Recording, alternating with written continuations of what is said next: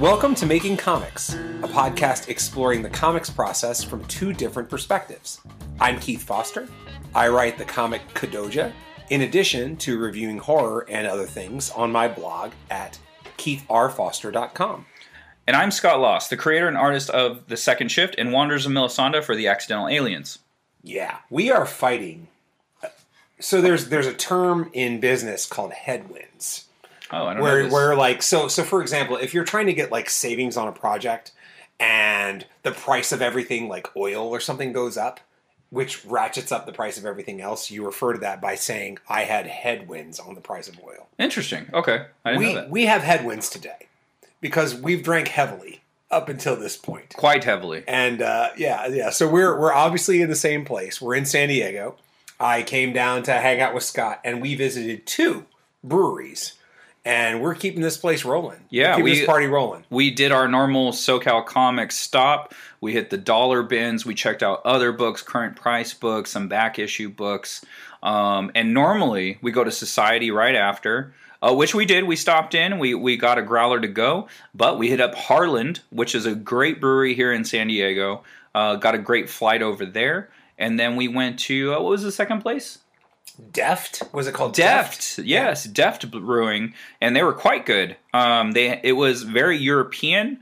There was a ton of different like English beers. Was there anything else? Was there German? English, German, Belgian for sure, and maybe Scottish. French. Yeah. I saw Scottish. Yeah. So I mean, and the cool thing about Deft was they had flags of the country. So when you were looking at the beer, there was like a faded version, a watermarked version of the flag of whatever country that beer was kind of originated from. Yeah. And again, both of them were fantastic. You know, yeah. Mm-hmm. I know that around the country now, there are a lot of places where they talk about they're kind of like the microbrewery capital or whatever. But man, San Diego is one of the microbrewery capitals. I mean, when we did a search at Harlan and you were like, let's go to another brewery. And I'm like, hell yeah. What were there, 6 within 3 miles? At least I stopped at 6. Yeah, bonkers. Yeah. And that's within like 2 miles, 3 miles. Yeah. Mm-hmm. Absolutely crazy. But anyway, you go first. So, yeah, what did you want to talk about this week? Okay, so this week what I've been concentrating on is getting stuff out for the Kickstarter. So if on previously on Making Comics, I had requested the books for my printer. I got them in. Everything looks great. The standard edition and the Ashcan edition, those came in. They look fantastic. They've been bagged and boarded, signed. I signed them up, and those tiers who got the standard edition with the Ashcan, those are all bagged and boarded already. And I've already I'm halfway done in the process of packing them up, putting them in the envelopes, and they're going to go out first thing Monday morning. So. As far as my time frame goes, I've gotten them out in the month of June, and so that's a full month before the due date. So the month of due date is July, so you get July 31st. So they'll be coming in. You'll probably get them July 1st, July 2nd, something like that. So I'm very happy about that.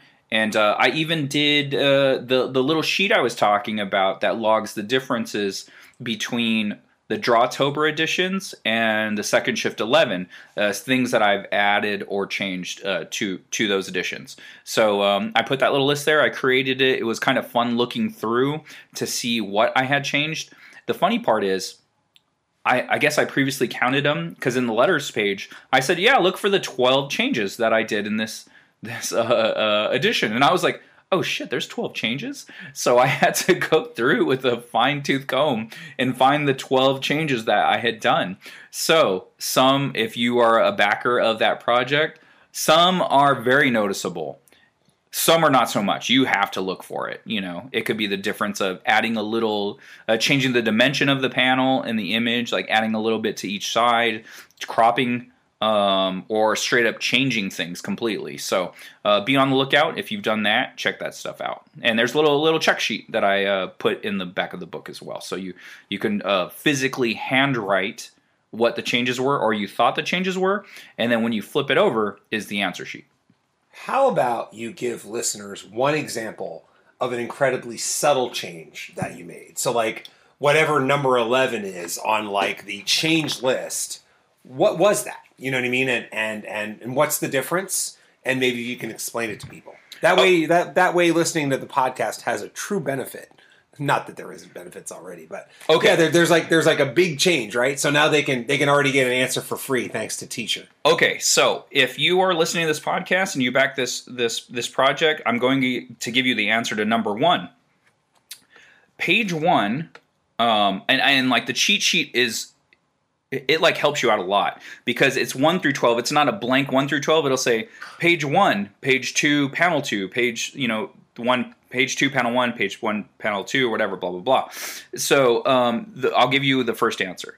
Page 1, I removed a very thick bold line around the character's arm and gas tank or pump in the foreground.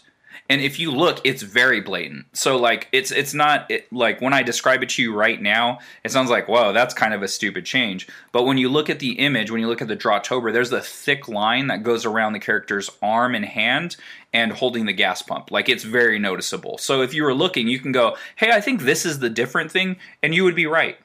So there's things like that. So that's number 1.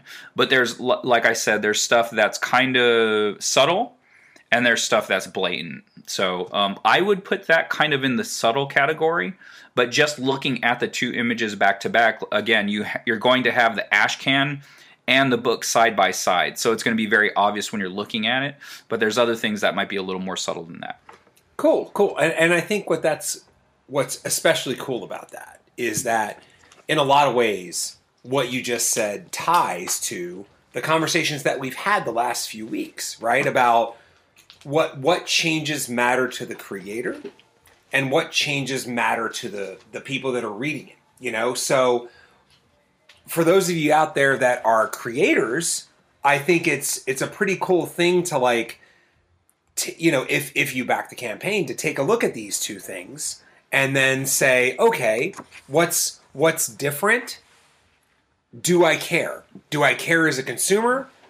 Do I care as a creator, right? And so it'll be something pretty interesting to look at. So yeah, while I was talking, Scott went ahead and put the ash can in front of me, and you're right. So on the ash can, there's a very thick outline around the hand and the gas pump, and in the colored version, it's what I would consider like a normal comic book line around the hand. Yeah, a little more subtle. Yeah. There's some nice line weight to it as opposed to a bold outline. Yeah. So why did you make this change? Was it because I didn't like it? Okay. I didn't like it. And so when I was doing the Drawtober stuff, it was like, okay, if you're doing a timed thing, right? Like you have to get it out every day. It's just kind of like comics in a way. Not every page that you put out, if you're on a deadline, is you're going to be completely happy with. And so at the end of the day, it's what I did. I was like, okay, well, this hand and this pump is in the foreground, so it needs a bolder line because it is in the foreground, and I need to show depth. But after I did, I was like, you know what? It is correct, but it also isn't pleasing to my eye personally. And I don't know. It might have been fine once it was colored, but looking at it in black and white, I didn't care for it. So I went and I redrew it without such a thick line weight, and I enjoy it way more, especially when it's colored. I was like, yeah, that's sick. I like it better. So there's just things you can do when you have a little bit more time. But when you're on those deadlines, you kind of got to do what you got to do, and you got to move forward. And it's I can't remember the artist, unfortunately, so I apologize. But his line was, I'll do better next time. I'll remember and do better next time. And so for me, sometimes I'm like, you know what? Looking back at that, I don't really like that panel, but I'll do better next time. You know what's interesting, though, is as I'm looking at both of these, the way I see this is, like, what you could have told me that I would have been like, yeah, cool, is that the ash can, which is in black and white, with the thick outline around the hand and around the gas pump, works for black and white. Right. So if I'm looking at this as a black and white comic with no like tone shading, right? What the outline does is it draws my attention as a reader to the hand and the gas pump, which is the point. Right. It is the dominant action in the panel absolutely. That you need to take away from this. Mm-hmm. When I then go to the color version, it's color. So I'm looking at a sky, I'm looking at a car windshield, a car side window, what's probably an overhang of a gas station, I'm assuming, and probably, again, whatever this is, texture of a car. With color, the colors allow that to pop, but with black and white, you don't have color to really help you out. Right. So the outline serves as a way of showing like, okay, this is your emphasis. So to me, you could have said one is in black and white and one is in color, and I would have been like, yeah, it makes sense because once you color the hand and the gas pump, you don't need to thick outline it anymore because the color itself is going to draw the reader's attention instead of a thick outline needing to do it. You know what I mean? So anyway, pretty interesting stuff though. Very cool. Yeah, thanks. Very cool. This is a fun thing to do. We were just talking about this, I think, last episode, right? Like director's cut stuff. Right. Like the kind of stuff that you can glean from comics while you're enjoying comics. Something people ask me a lot at conventions is like, what's a good way to like learn how to make comics? And one of my favorite things to tell them is ideally find trade paperbacks with a lot of cool tchotchkes at the end, with a lot of cool things. And one of the things I always like to mention is look at the end of a trade paperback and see if there are like ideally scripts, pencils to inks, and things like that, because there are lots of graphic novels out there where they'll throw stuff at the end where they show you, here are the pencils, and here are the inks, and here's the script. And then you get to see it. And in fact, in Scott's right now, he just, while I was talking, showed that like you have thumbnails, and then it goes to a double page spread. So again, these kind of things are like very valuable if you still have questions about how to make comics and what to do when you're making them or what the process is and how you can kind of evolve things. Right. Yeah, and then so if you guys get this book, if you have it, or if you order it, so in what Keith is talking about specifically is, yes, I do have the thumbnails for this Drawtober edition that I did, and essentially it's page by page what I was going to draw. But I also show how I laid those pages out and turned them into panels. And so you go through different iterations. So like I had a first take where it had a very 90s styles panel, which I do love. I love the 90s, but my current aesthetic just doesn't work with it. And I didn't feel like this particular flow of how I laid these panels out, it worked fine, but it wasn't what I was looking for. So I readjusted and I just made it a panel shape but angular, and it just flows so much better for me personally. So you can take a look at that if you pick this book up. It's Second Shift 11, and I'll have it up on the Accidental Aliens website probably within the month, because I do want to get the Kickstarter editions out first. So when you back the Kickstarter, I want to make sure you guys get it before the public gets it. But once you get that book, if you get that book, you'll see what we're talking about. Yeah, I think this is super cool. I mean, as someone who is not dialed into the visual aspect of actually making comics, although, again, I've dabbled a little bit when it comes to the upcoming comic Animals, this sort of stuff has a lot of value. If I was like looking to make a comic, I would take a lot of value out of how this process works. So yeah, very, very cool stuff. Very cool stuff. And how about you, man? What was your first thing? Yeah, for the week? Well, my first thing is my only thing, because I think we have some other things we want to talk about this week. True, yes. We've got book recommendations up ahead, and then we've got by my count about a 7-8 inch stack of comics that we need to talk our way through from some purchases we made today. I would say it's the equivalent of half of a short box. Yeah, we got books. So so for me, the thing that I've been working a lot on this week has been I think there's a official phrase for it. I hope there's an official phrase for it because someone told it to me, and I'm just banking that that's the phrase. It's a phrase called riff writing, fleshing out my lead character with scenes that I don't necessarily intend to be in the novel. And so what I've done is I have picked a whole lot of select points within my lead character's life where I want to write a scene. And that scene will probably not make it to the final novel. And so I think I did age maybe 16, a particular scene, an age 17 scene. Then I jumped ahead to age 21, and then I wrote a bunch of scenes at age 24, and then wrote a scene at age 26. And that's where I am right now. I would highly recommend this type of thing. It has great value. When we talk about the first draft of Kadoja Volume 1, when I sent this script out to Rory and Lance, when we were a 3-person team and we were just sharing everything equally, which is why we're equally billed when it comes to like the rights to Kadoja, the questions they had back were inevitably character, right? The plot was tight. You know, voice doesn't really exist in comics because voice tends more about like what you're saying when dialogue isn't happening.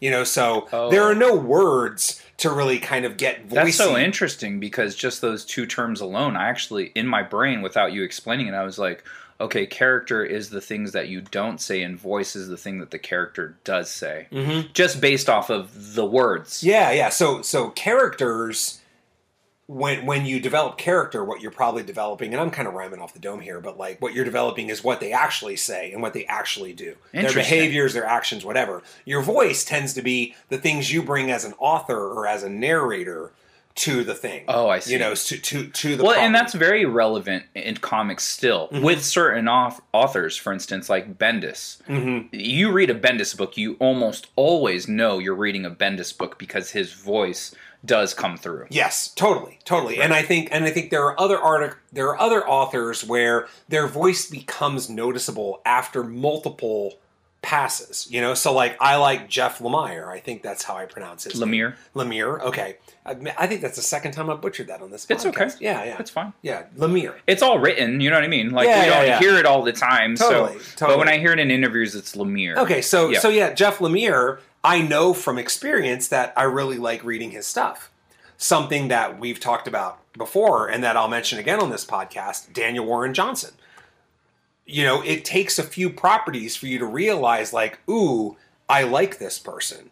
And those are for the people with voices that might be a little less noticeable. Where to your point, you pick up a Bendis comic, you know in 3 pages that it's a Bendis comic, you know? Yeah. So for me, character is the thing I need to work on. And that's why investing time in doing this riff writing, in doing this, let's just call it off-screen writing if you don't want to have a clever thing, a name for it, is very, very valuable.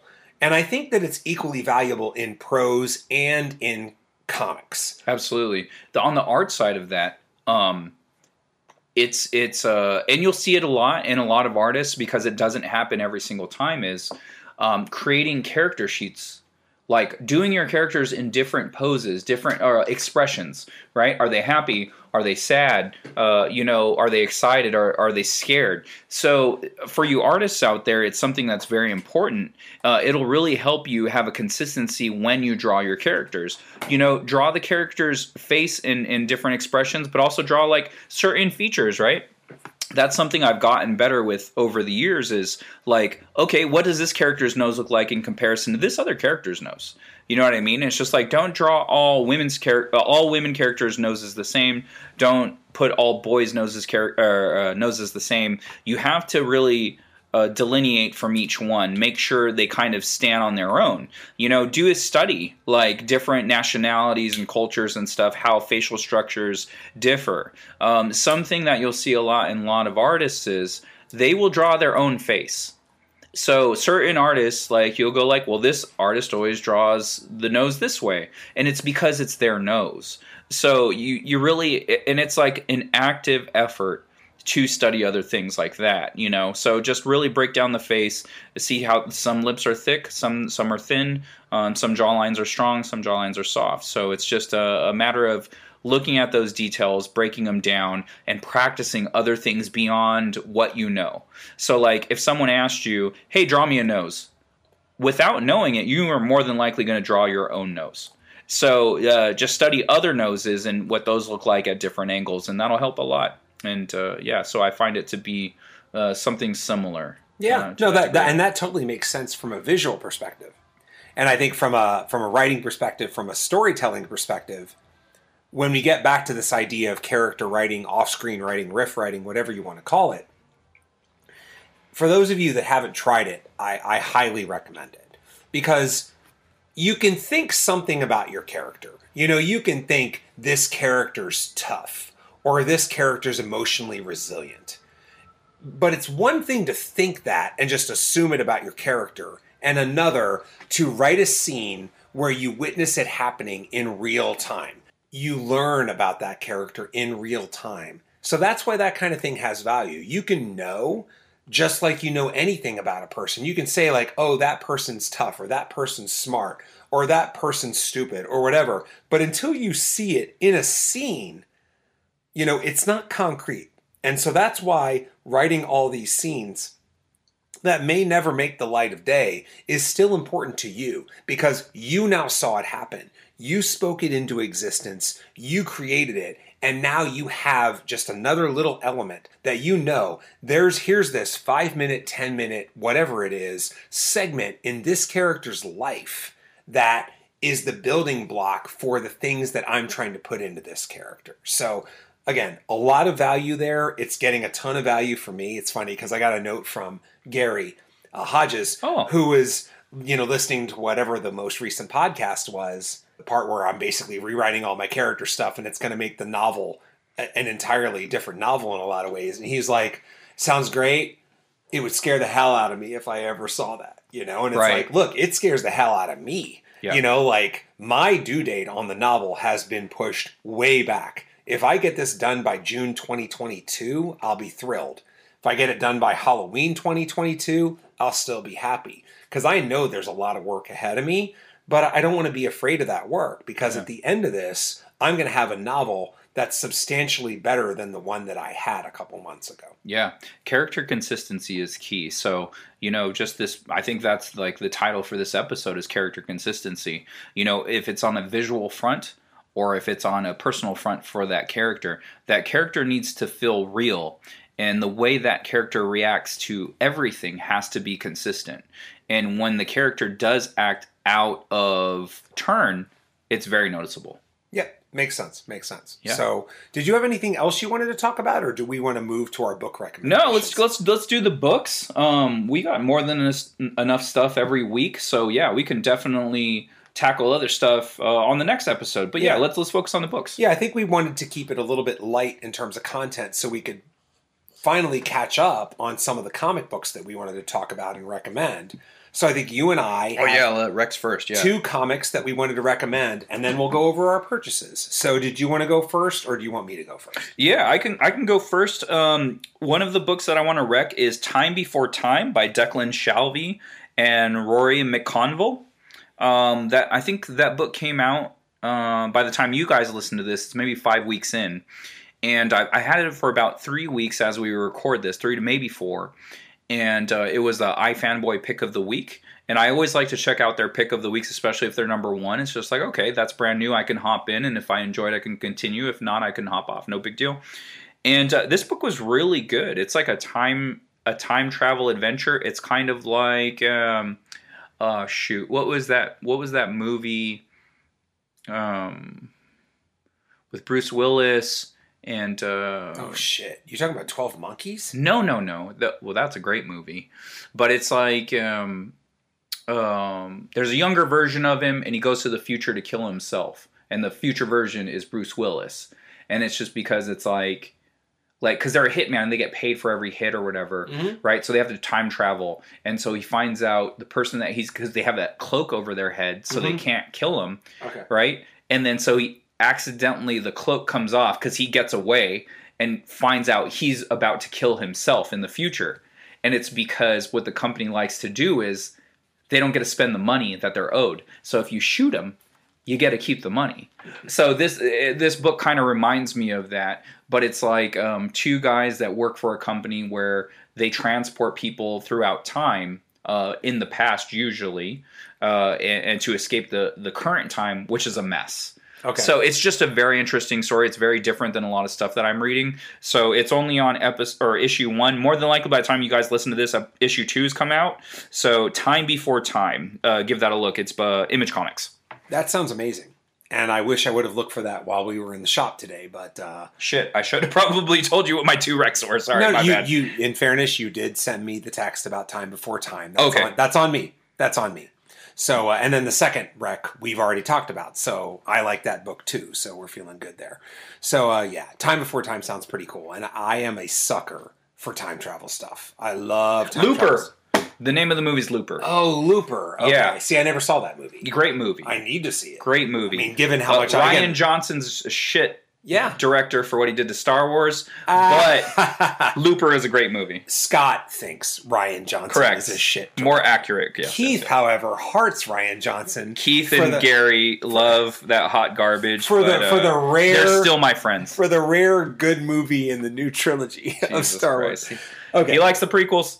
Don't judge him. Okay, so no, I don't hate the prequels. By the way, people have probably drank like 5 times. Yeah, it's a significance difference. If you have like a fifth of an alcohol and you decided you wanted to drink on every Star Wars reference, you probably should have drank about half that bottle, given what we just did.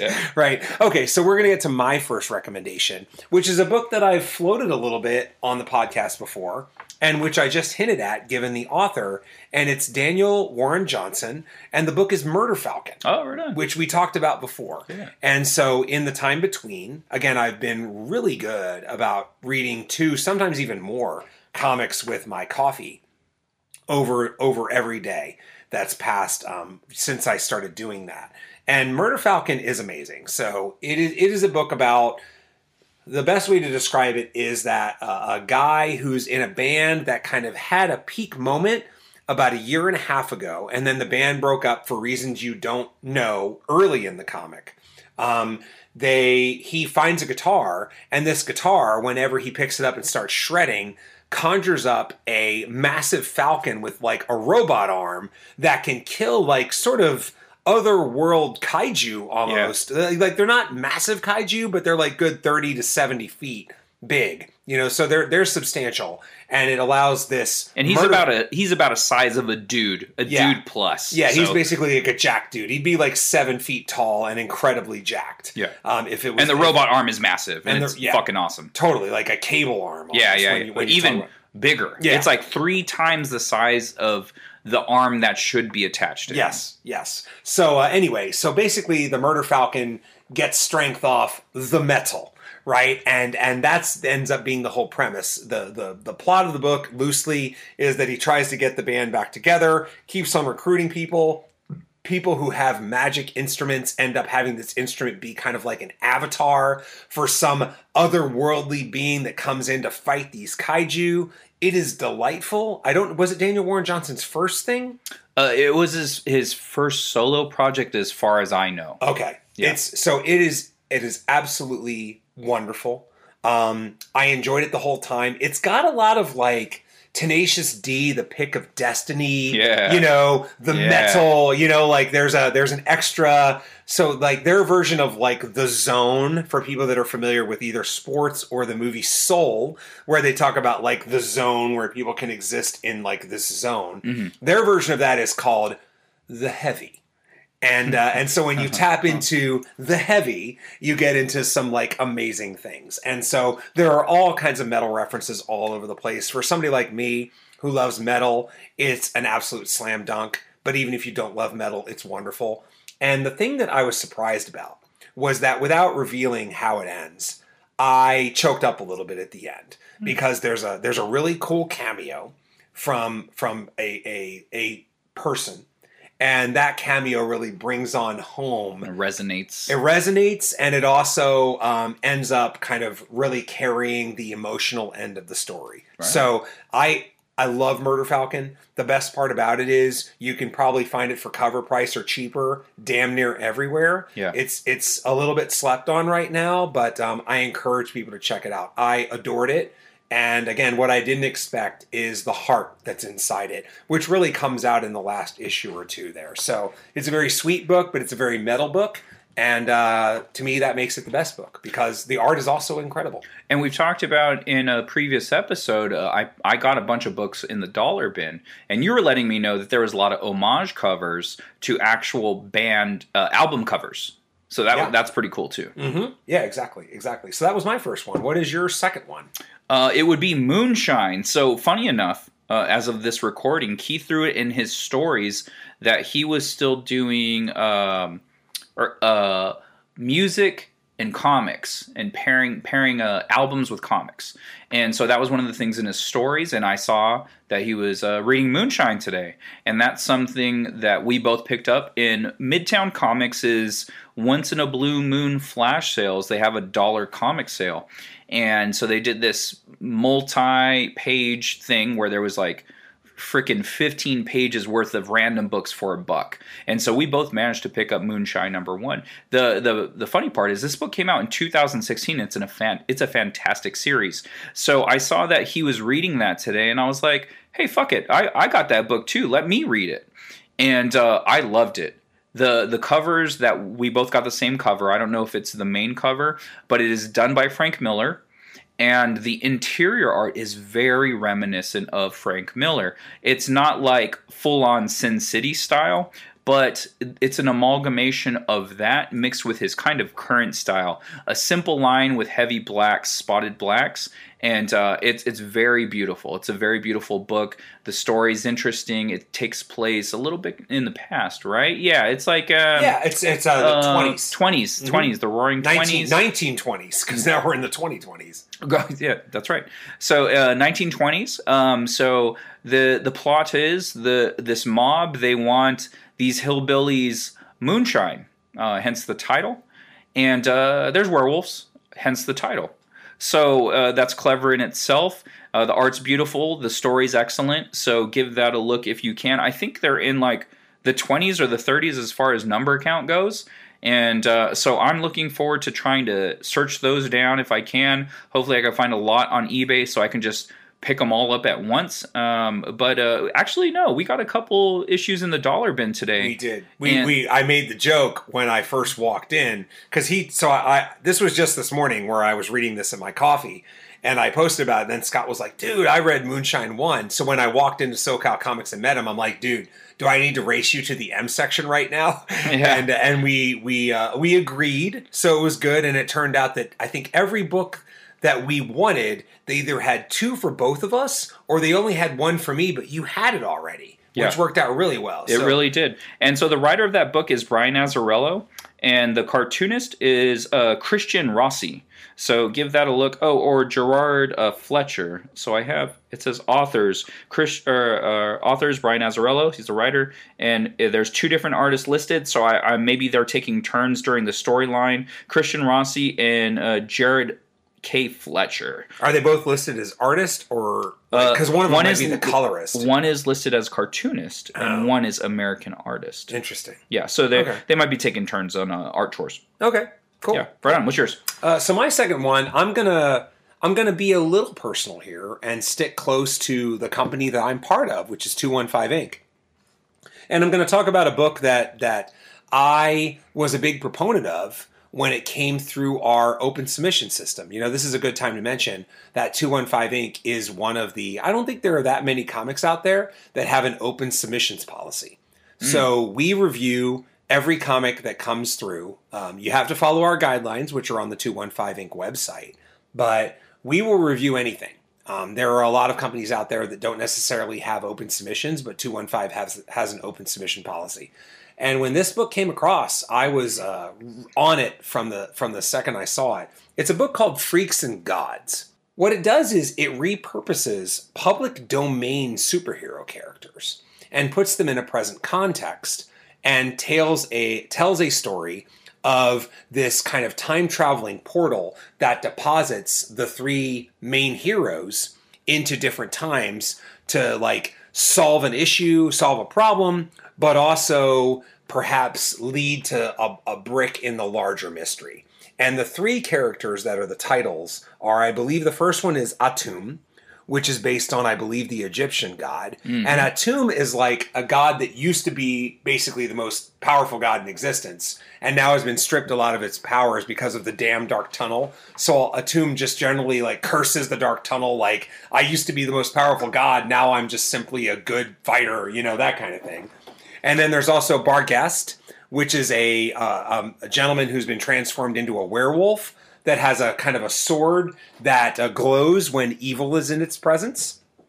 And then the third character is a Steve Steff, which is a character that is randomly either a man or a woman because it was two people fused together at the time of the Dark Tunnel. And then they proceed to have a bunch of wild adventures.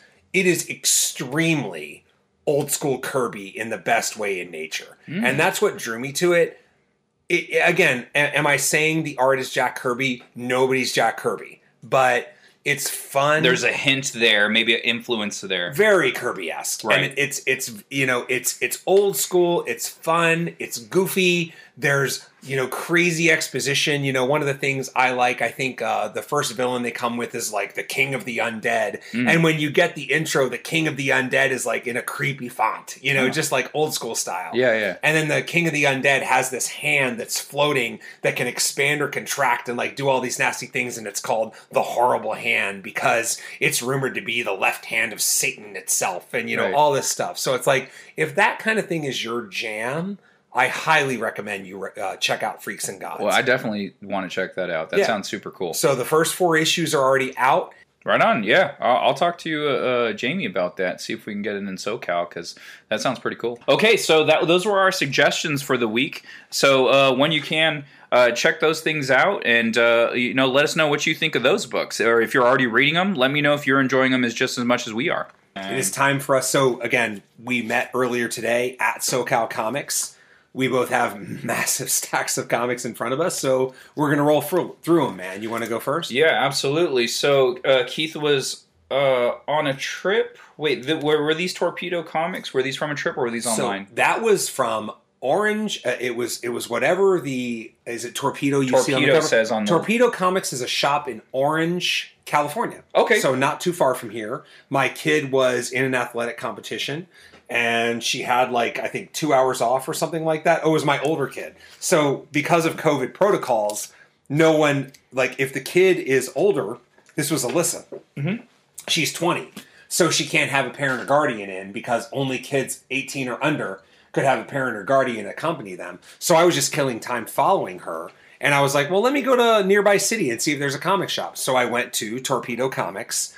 They didn't have anything for me, but turned out they had some comics for Scott. Hell yeah. So Keith got me some of the last books that I needed on my Invincible run. So if you guys have been following my Invincible journey, if you haven't, you should definitely check out my YouTube, because I've documented every Invincible issue I've gotten.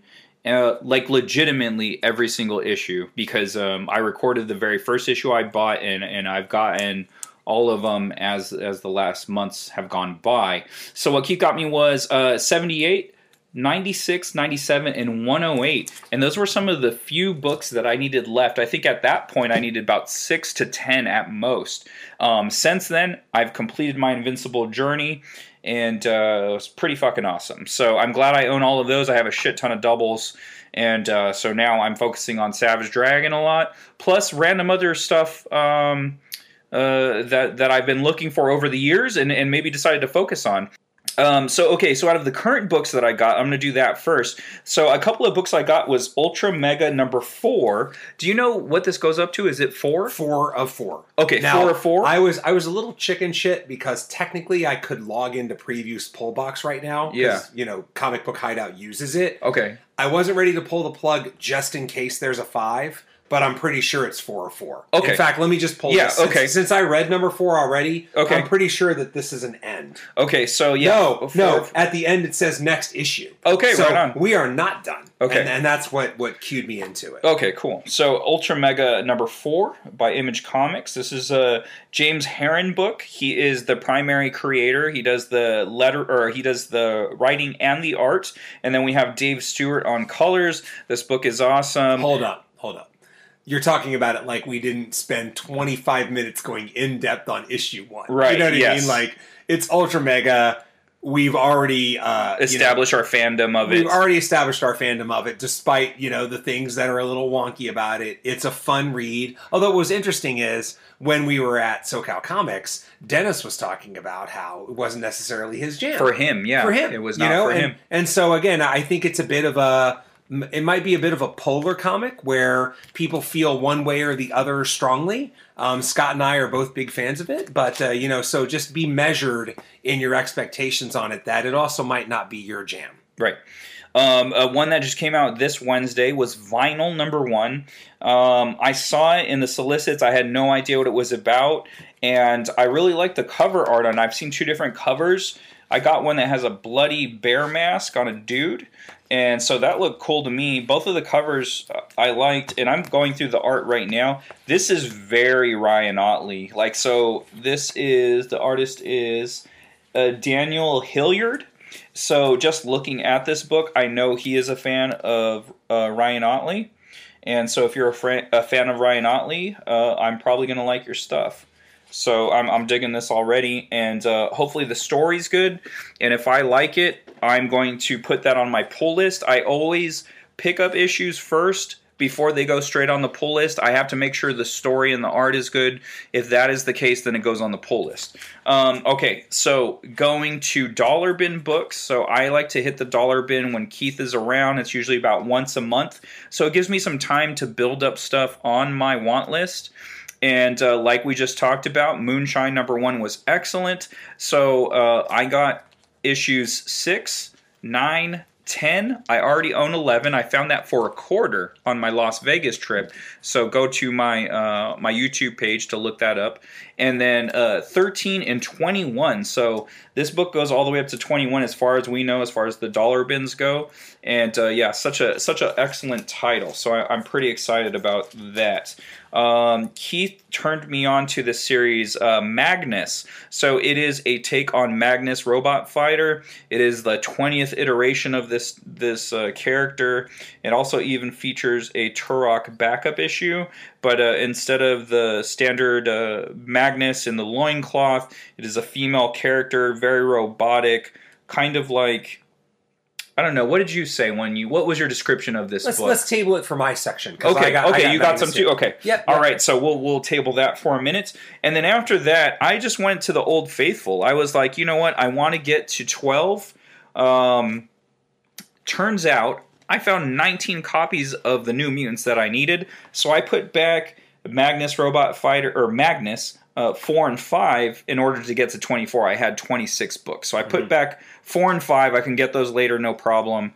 And but I grabbed a whole shitload of New Mutants that I was going through. I got a lot of the key issues of New Mutants, so that's not the problem. But it's just like all the filler books. So 19 issues of the New Mutants. Yeah. You definitely didn't get 87 in there, I bet.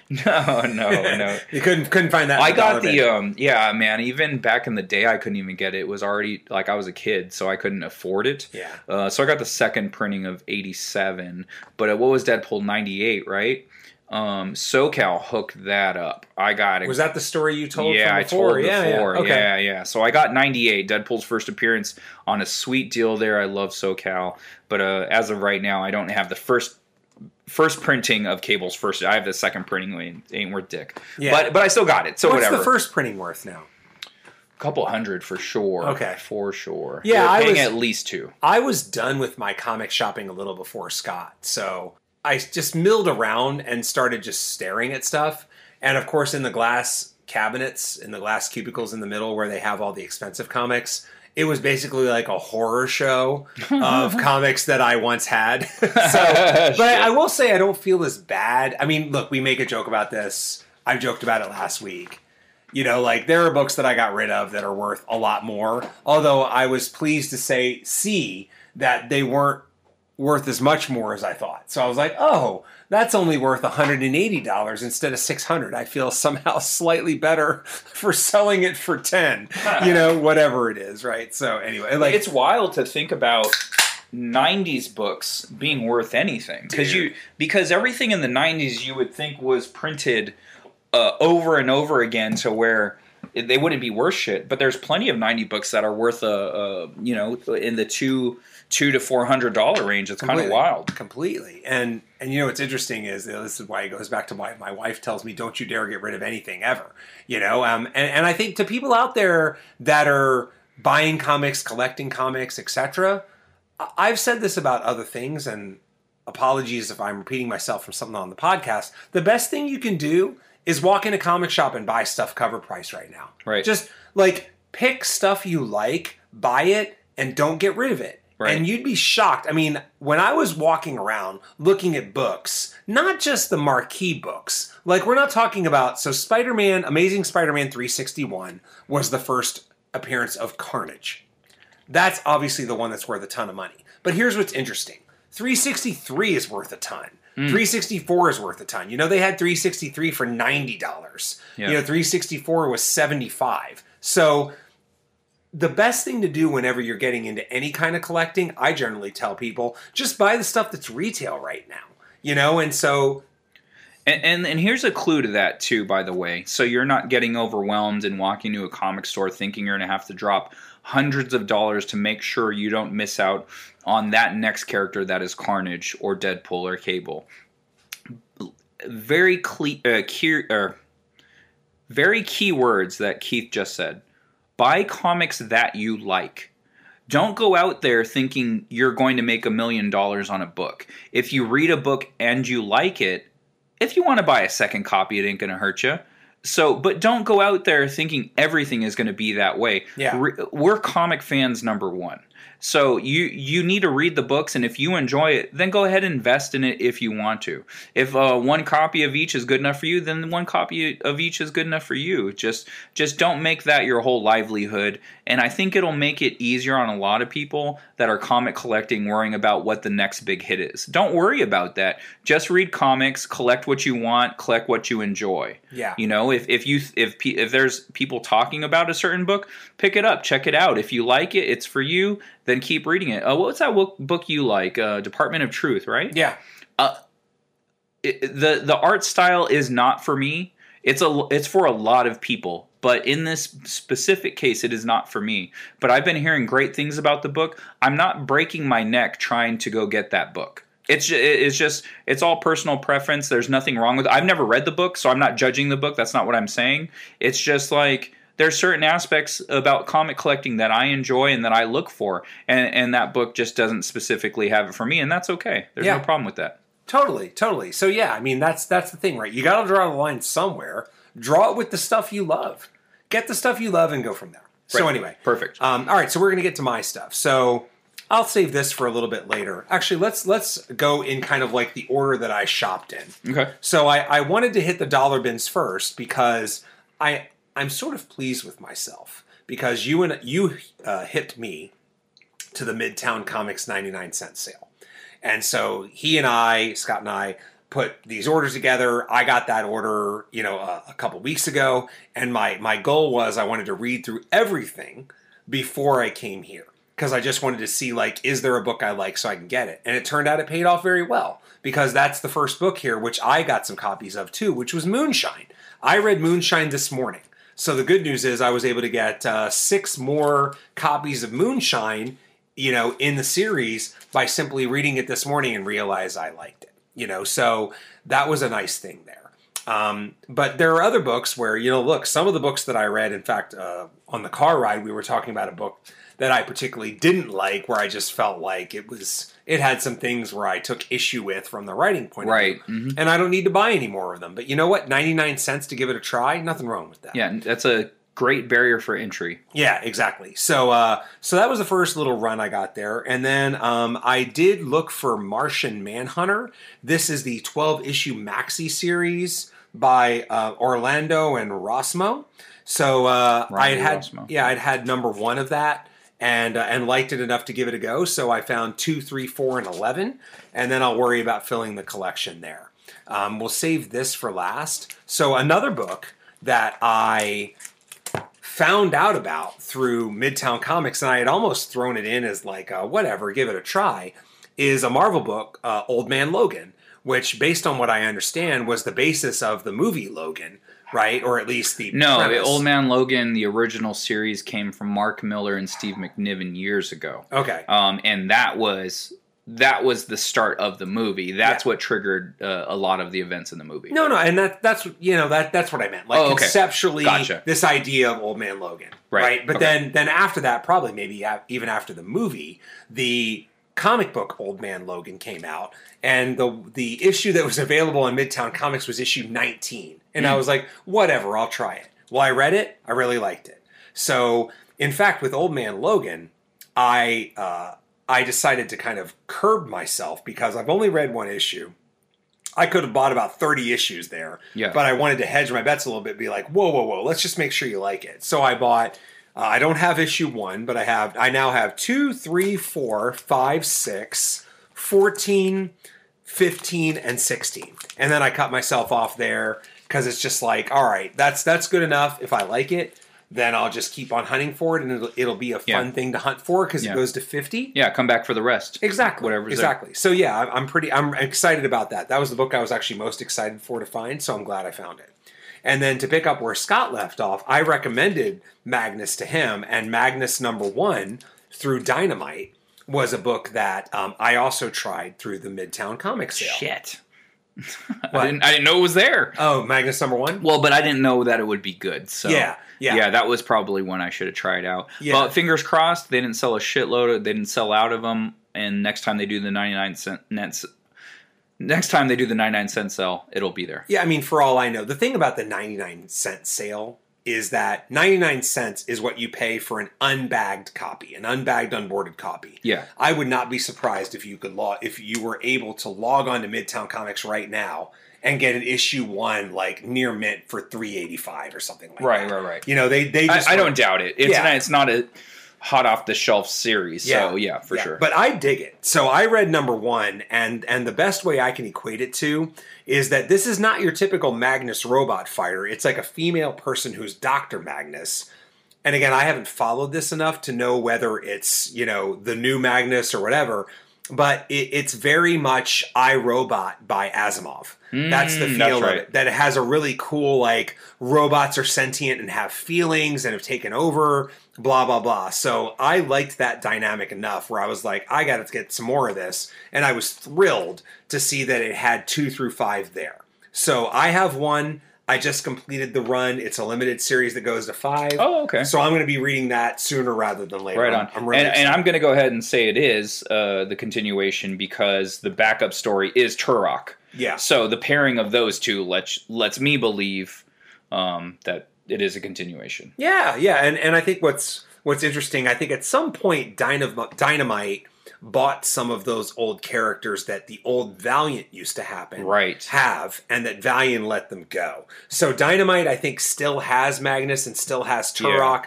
but a few of the others... I don't know if they were public domain, but they were definitely existing characters before. I think Key? Gold Key was the original publisher them in a package. of them. Or you can do, like you can contact the creators or something like that, and you can buy the distribution. It's like much like The Shield, which is an old series. I think Archie has the rights to him at the moment.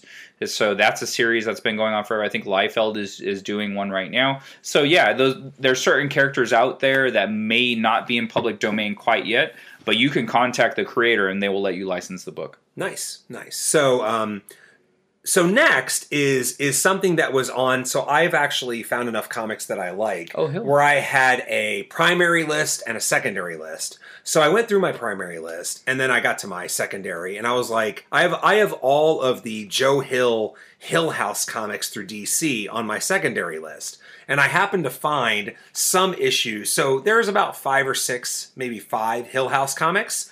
And so in the dollar bin, I found issues 2, 3, and 5 of Plunge, which I think is about kind of like a cavernous depth take on something. So you haven't read the series Haven't yet. read a single thing. Okay. But I knew I wanted to try it. I'm willing enough to give it a go. Horror comics are my jam. Yeah. I've been, why not, right? Yeah. So $1. I did that. And then once I got through the dollar bins, I had gotten to 25 comics. And again, like Scott had mentioned, he had like 7 to go, ended up buying 19, whatever it was. That's because SoCal Comics does a 12 for 10 thing, right? It's all dollar books. For every 10 you get 2 for free. So I got to 25 and I'm like, it's easier for me to just pay $1 without these freebie books instead of try to pluck 11 more to get there. So I cut it off there. But what that did was it spurred on my interest in Hill House comics. So I went to the cover price section where they have recent comics that are just cover price. And I looked up all of the other Hill House comics and I came across Daphne Byrne, which I got issues 1. This is a different book. So let me just cue this up. I got Daphne Byrne 1, 3, 5, and 6. So pretty good there. I could probably even at least read number 1 and go from there. The next book that I found, again, these are all Hill House at this point, Basket Full of Heads. Yeah, this I have heard of. Okay, and all these, I went ahead and just read. Like, there's a book that I passed on because I was like, not feeling this. So I did buy the comics that I felt were most interesting to me. So I got Basket Full of Heads 1, 3, 4. Oh, they had 1 still. Yeah, 1, 3, 4, 5, and 7, which was pretty cool. So again, I'm missing a few there. But that's... Basket Full of Heads was actually one of the series that they had in the dollar section at Midtown. But by the time there was some kind of weird error glitch situation, by the time I reloaded my cart, it was gone. Okay. And so I was kind of bummed about that. Okay. And then the book, out of the Hill House books, the one that I was most interested to check out was the book called The Lolo Woods. And that's because the writer of it is Carmen Maria Machado, who wrote a kind of horror collection called Her Body and Other Stories, which I own. Okay. And I happen to know this. It goes through Grey Wolf Publishing because as part of my novel class, one of our special guests... Is it a prose? Yeah, prose. Okay. Prose. I think she was prose first. Okay. So Her Body and Other Stories is a very critically acclaimed horror collection of short stories. And so I wanted to see what her take on a comic was. And again, it looks like I've done pretty well. I just need Lolo Woods number 1. Oh, right on. Cool. Yeah. So that was basically it. And then I'm saving this one for last only because the way that I'm presenting these comics to everyone is exactly how I bought them in the store. Dollar bin first, then full price. And then I got to the counter, and when we were talking with Dennis, I think he was talking about Ultra Mega, and he was like, oh, well, he grew up in Hawaii, and how he's used to like OG Ultraman and OG Kamen Rider and OG Kakaida and all these things, which led to us talking about some other things, and that's when he recommended Captain Harlock number 1 from Ablaze, which is based on, I think, the old anime or manga or both. So I actually have some records from soundtracks of Captain Harlock because there are a few places where they got some sampling beats. But I went ahead and gave this a go. So I know Captain Harlock as a property, but I've never necessarily read it. Issue 1 came out, so I'm going to give that a go. Yeah, Dennis said that was the book he's been waiting for. So awesome. Yeah, it definitely helped with the sale there. Yeah, and one of my favorite things in comic shops in general is, what do the employees love? You know what I mean? Like, I could tell just from him talking that Dennis was so geeked out on Captain Harlock number 1, and like that's what I look for. Like if a person who works at a comic shop is like that geeked over something, I would like to find out what's making you that excited. Yeah, exactly. So I'm looking forward to reading that too. But that's my stack. Again, it's a good solid stack, and I can't wait to go through all these. Yeah, and Dennis was one of the people I talked to who was just as into Scout's Honor as I was. So he saw that I was buying, and he goes, "Dude, this series, I love it." And he recommended it to his sons. I think he was a scout leader. His sons were scouts. So they're definitely in that world, and he loved it. So, yeah, I have a tendency to listen to Dennis's recommendations, too. Hell yeah. So we've talked for a while here. So yeah, we ran the gamut. Yeah, you know the deal. So in terms of Instagram, you can find me at Keith_Decibel. That's for me and my things. And then for Kadoja, there's an Instagram handle for @KadojaKaiju, all one word. And you can find me on Twitter and Instagram at ScottLost, SCOTTLOST, and Facebook.com/ScottLost. When it comes to websites, KeithRFoster.com is all you need. Even if I write stuff, when I write stuff for iHorror.com, there's always going to be a link on KeithRFoster.com. There's also a Kadoja page and a store where you can buy all your Kadoja stuff and whatever upcoming comics I have once they come out that are in the hopper. And you can find my books on accidentalaliens.com, Second Shift and Wanderers of Melisande. Second Shift is a tale of minimum wage workers during the day and superheroes at night. Wanderers of Melisande, anthropomorphic dinosaurs versus humans. If you're interested in Second Shift 11, hit me up on Twitter or Instagram or Facebook. Just message me. I'll get it to you. And as of right now, I'm waiting on the Kickstarter exclusive cover, so unfortunately I can't get those out to the backers.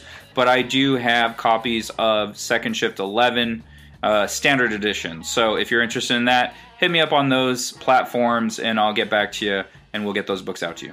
And lastly, but not leastly, if you have any questions, comments, concerns, hit us up at makingcomicspodcast@gmail.com, or you can hit us up, Keith or I, on our social media, the things that we've just told you about. You can message us there if that's easier for you. It's all good. We always figure it out, and we'll talk about it on the air. Hell yeah, man. Well, the music's playing. Oh, wait, that's porn. Yeah. I mean, whatever. All right, everybody. See you next week. Yeah.